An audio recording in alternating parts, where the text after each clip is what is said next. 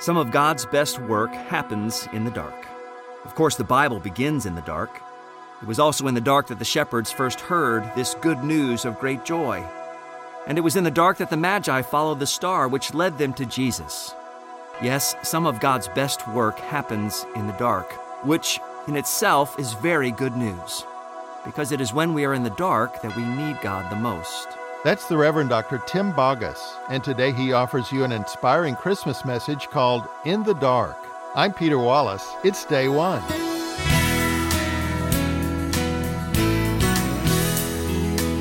Welcome to Day One, the weekly program that brings you outstanding preachers from America's historic Protestant churches, sharing insight and inspiration from God's Word for your life.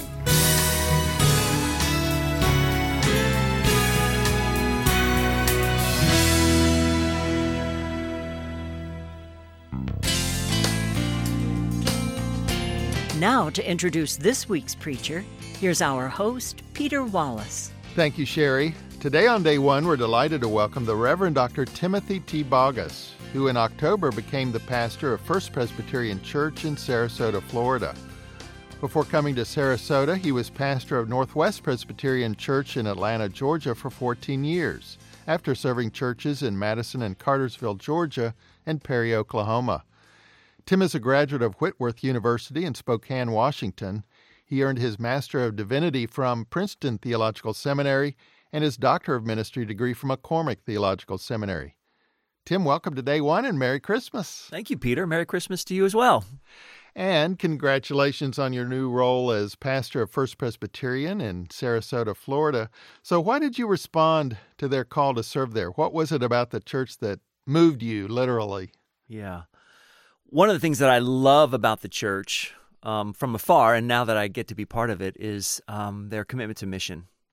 So this church has a passion to bear witness to the kingdom of God in downtown Sarasota, and they're hands-on and feet on the ground, and I was just excited to enter into something that was already good and be a part of that. Yeah. So that was one of the things that was really exciting. Of course, it's still early days for you there, but what are your thoughts about leaving Northwest Presbyterian in Atlanta after a 14-year stint and starting afresh in Sarasota? Yeah, I kind of like a new challenge. I do miss all the people at Northwest. That's the church where our son was 3 years old when we got there, and our daughter was 5. And so that's their church, and those are their people. And so I'm always going to be indebted to that congregation for loving my family.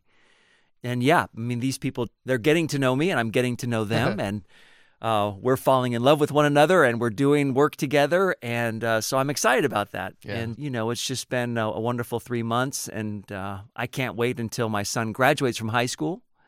And he and my wife and I move together to Sarasota. Because right now I'm doing it all by myself. Oh. You last preached for us several years ago, and it seems like a long time ago, and we're continuing to come through the pandemic. But what have you learned about how to be church in interesting times like these? Well, one thing I've learned is that there's no substitute for being together in worship. So I think that was the deepest sadness for me and for the congregation in Northwest, because that's where I was, particularly, you know, during the pandemic, the majority of it. And we just hungered to be together. And I remember the first fellowship supper after worship, after 2 years. Wow. And we were all just so happy. And we had taken it for granted, you know, before that. And it was so great to be together and to worship together. So, I mean, don't get me wrong. I mean, the digital church is I think, going to be with us forever. And I think you have to have two churches now, a physical one and a digital one. But there's no substitute for being there in person for me. And it's easier to preach when there are people in the sanctuary. Absolutely. So, Tim, how did you experience your call to the ministry? Oh, it was more of kind of a falling into it, really. So I had graduated from college, and I was looking to stay in Spokane, and I picked apples for a season. I worked on a small-town newspaper, as I think you did. Yes. And I bussed tables at the Ramada Hotel right by the airport, and then I heard that there was a youth minister position in Spokane, and I was involved in my youth group when I was growing up, and Whitworth College is a Presbyterian-affiliated college, and so this idea of serving God with your heart and mind was at the forefront. And anyway, I just said yes to it without any ideas that I would end up doing it as a career. And there I met my mentor, Bill McIver. And Bill asked me if I'd ever thought about going to seminary, and I said no. And he said, well, I think you ought to. And so then I applied to Princeton soon after that, and I guess the rest is history. It's been 30 years. Wow. Since I've been ordained. Wow. Yeah. So what spiritual practices or activities do you enjoy personally during the season of Advent and Christmas to prepare yourself for the coming of Jesus? So I'm a morning person. I like to get up while it's still dark. And that's when I read the Bible, and that's when I do my own reflecting and praying and journaling and things like that. So for me, it's quiet, it's solitude, it's being by myself, and it's usually early in the morning. Yeah. Well, Tim, your sermon for Christmas Day draws from the beloved account of the Nativity from Luke chapter 2, which we'll hear you read in a moment. Of course, as a preacher, you must wrestle with telling this beloved story afresh every year. So what struck you in the text as you prepared this year? Well, the thing that struck me was kind of how I began the sermon, that it dawned on me that some of God's best work happens in the dark. All preachers if you've been in the ministry for any length of time, I mean, this is a story that you don't want to mess up. And reading Luke perhaps is the best thing that you can do. But to try to find something new and fresh, and what struck me was just the heaviness that we've been feeling as a country over these past few years. And so then kind of what hit me as I was reading the story again was, this all happened in the dark. And so then I started thinking about the different threads throughout the biblical story about things that happened in the dark and how God was at work in the dark when we're at our most vulnerable or when we're asleep. And so that was really fun for me. Hopefully people will find something life-giving and encouraging and hopefully lightening about the message.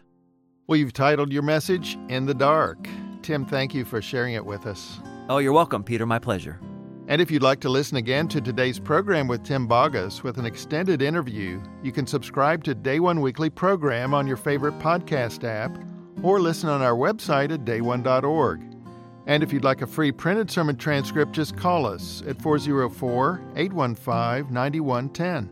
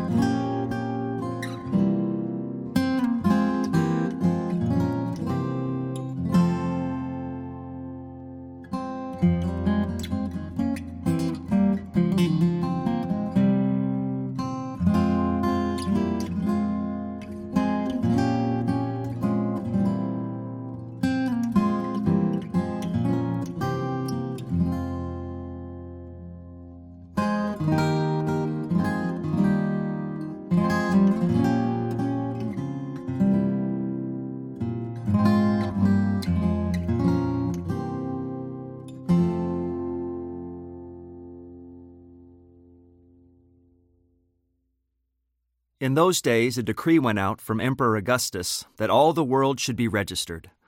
This was the first registration and was taken while Quirinius was governor of Syria. All went to their own towns to be registered. Joseph also went from the town of Nazareth in Galilee to Judea, to the city of David called Bethlehem, because he was descended from the house and family of David. He went to be registered with Mary, to whom he was engaged and who was expecting a child. While they were there, the time came for her to deliver her child. And she gave birth to her firstborn son, and wrapped him in bands of cloth, and laid him in a manger, because there was no place for them in the inn. In that region there were shepherds living in the fields, keeping watch over their flock by night. Then an angel of the Lord stood before them, and the glory of the Lord shone around them, and they were terrified. But the angel said to them, "Do not be afraid. For see, I am bringing you good news of great joy for all the people. To you is born this day in the city of David a Savior, who is the Messiah, the Lord. This will be a sign for you. You will find a child wrapped in bands of cloth and lying in a manger."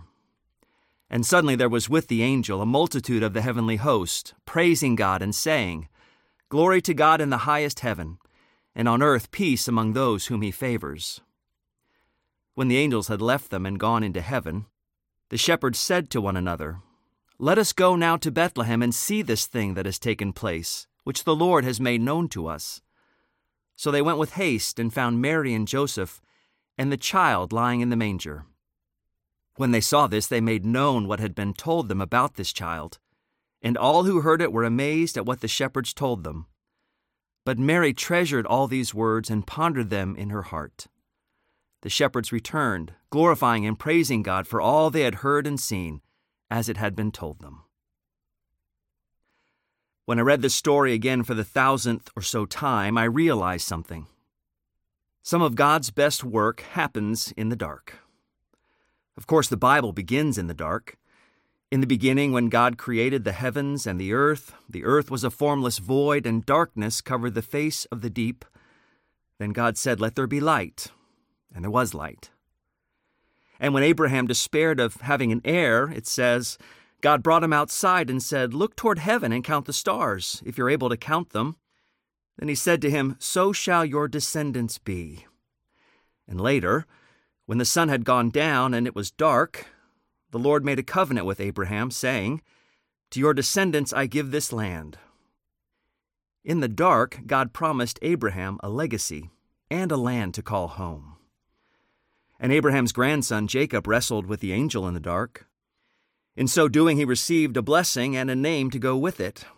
He was now called Israel, which means one who wrestles with God. Centuries later, Moses and these God wrestlers escaped from Egypt in the dark. In Exodus, we read, "At the morning watch, the Lord in the pillar of fire and cloud looked down upon the Egyptian army and threw the Egyptian army into panic. He clogged their chariot wheels so that they turned with difficulty. The Egyptians said, 'Let us flee from the Israelites, for the Lord is fighting for them against Egypt.'" See what I mean? And if the tradition is true, the angel Gabriel appeared to Mary in the dark, or nearly so. The story goes that the angel appeared to her while she was gathering water at the town spring in Nazareth.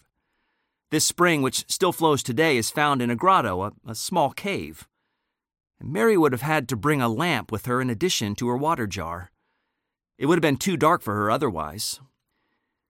And after Joseph hears that Mary is pregnant and decides to break off the engagement, Matthew tells us, "Just when he had resolved to do this, an angel of the Lord appeared to him in a dream and said, 'Joseph, son of David, do not be afraid to take Mary as your wife, for the child conceived in her is from the Holy Spirit. She will bear a son, and you are to name him Jesus, for he will save his people from their sins.'" And so here they were, the two of them, headed for Joseph's ancestral town of Bethlehem to be registered. At least that was the emperor's plan. But God had another plan. As Luke tells it, while they were there, the time came for her to deliver her child. And she gave birth to her firstborn son and wrapped him in bands of cloth and laid him in a manger, because there was no place for them in the inn. Here in Bethlehem, God added another name to their family registry. Jesus, son of Joseph. Jesus, whose name means the one who saves. And God does so in the dark. It was also in the dark that the shepherds first heard this good news of great joy. And it was in the dark that the Magi followed the star, which led them to Jesus and then home by another way. Yes, some of God's best work happens in the dark, which in itself is very good news, because it is when we are in the dark that we need God the most. We human beings aren't very good in the dark. We are unsuited to it. Our eyesight and hearing are only good enough to make us more afraid in the dark, not less. All it takes is one night of camping to prove just how true this is. Trust me, you won't get a lot of sleep. Too many things go bump in the night. No, daytime is our time, which is why I can't quite understand people who actually seek out the dark, like cave explorers or like Robert Macfarlane. Robert Macfarlane recently wrote a book all about the dark. Titled Underland, it's about a series of explorations he took underground. Why would someone do this? Well, perhaps it has something to do with what came to mind after crawling out of a particularly claustrophobic ruckle in the English countryside. I learned that a ruckle is the name for a group of boulders that have caved in upon themselves. He writes, "To understand light, you need first to have been buried in the deep down dark." Macfarlane may be right. That may be true. You can't appreciate the light until you've experienced the dark.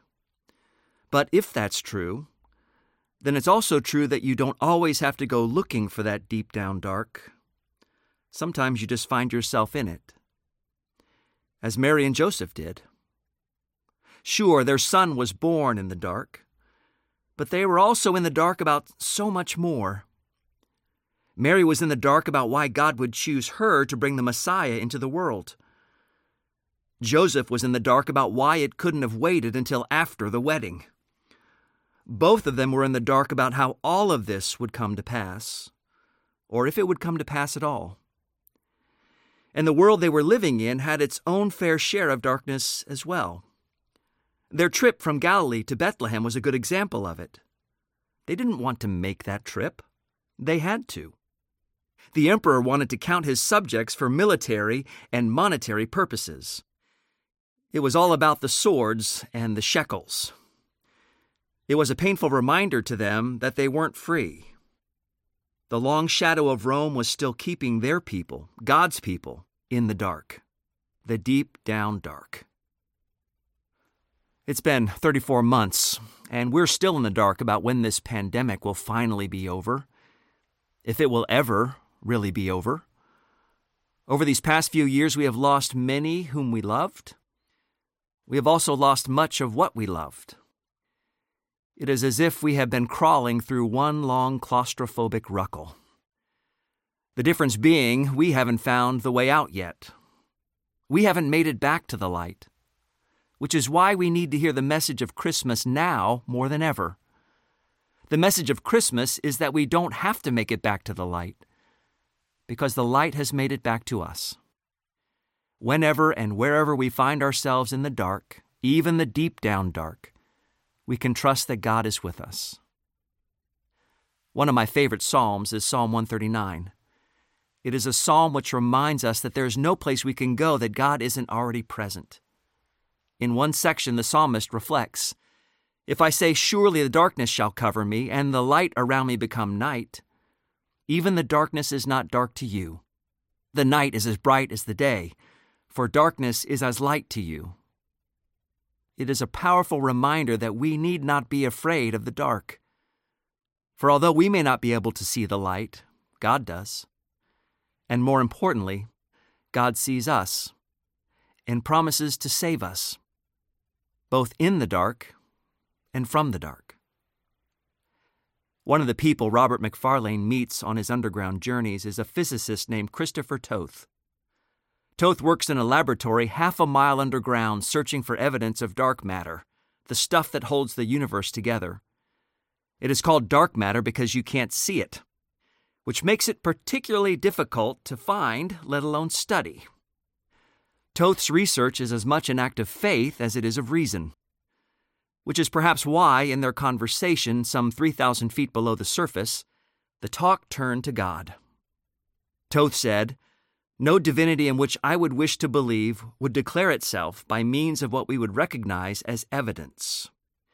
If there is a God, we should not be able to find it." Although he probably hadn't intended it, Toth's remarks get close to the heart of the message and the miracle of Christmas. He's right. A baby born in a manger isn't convincing evidence of the presence of God. We are all left to make up our own minds about Jesus. The shepherds had to, the Magi had to, the disciples had to, you and I have to. None of us ever gets enough evidence to make that decision. But, by the grace of God, hopefully we will get enough faith.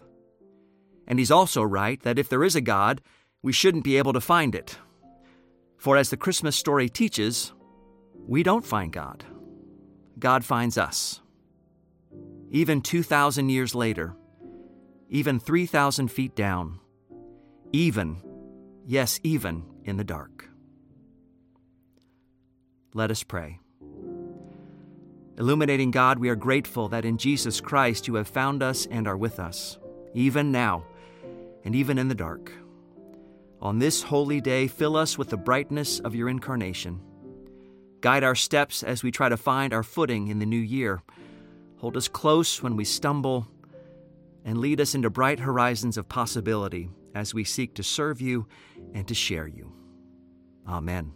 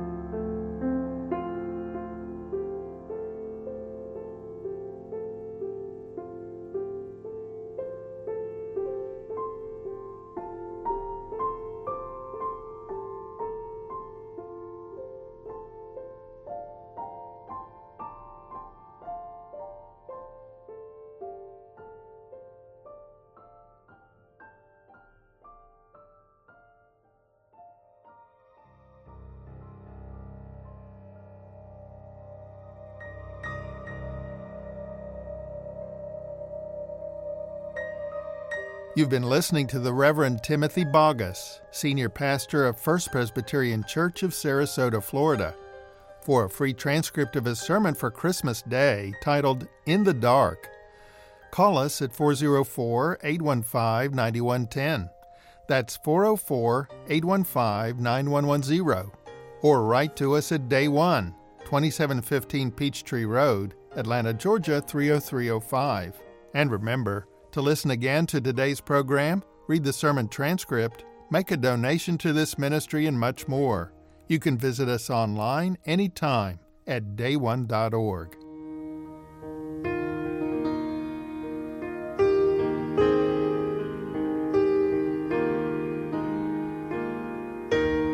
This is Peter Wallace.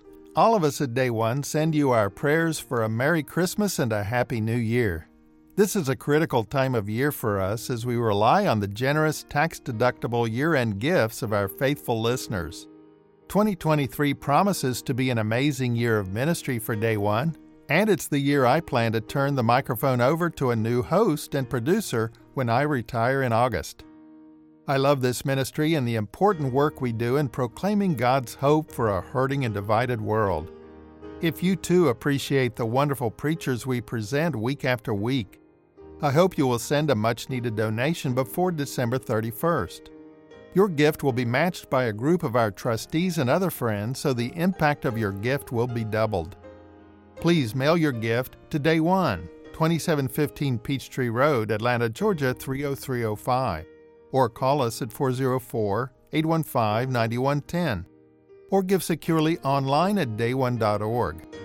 Next week, as we begin a brand new year of programs, we're honored to have with us the Reverend Monica Mannering, rector of St. Martin in the Fields Episcopal Church in Atlanta, Georgia. Her powerful sermon for the Feast of the Holy Name of Jesus is called God's Name for You. Thank you. Merry Christmas, and may God bless you in the new year.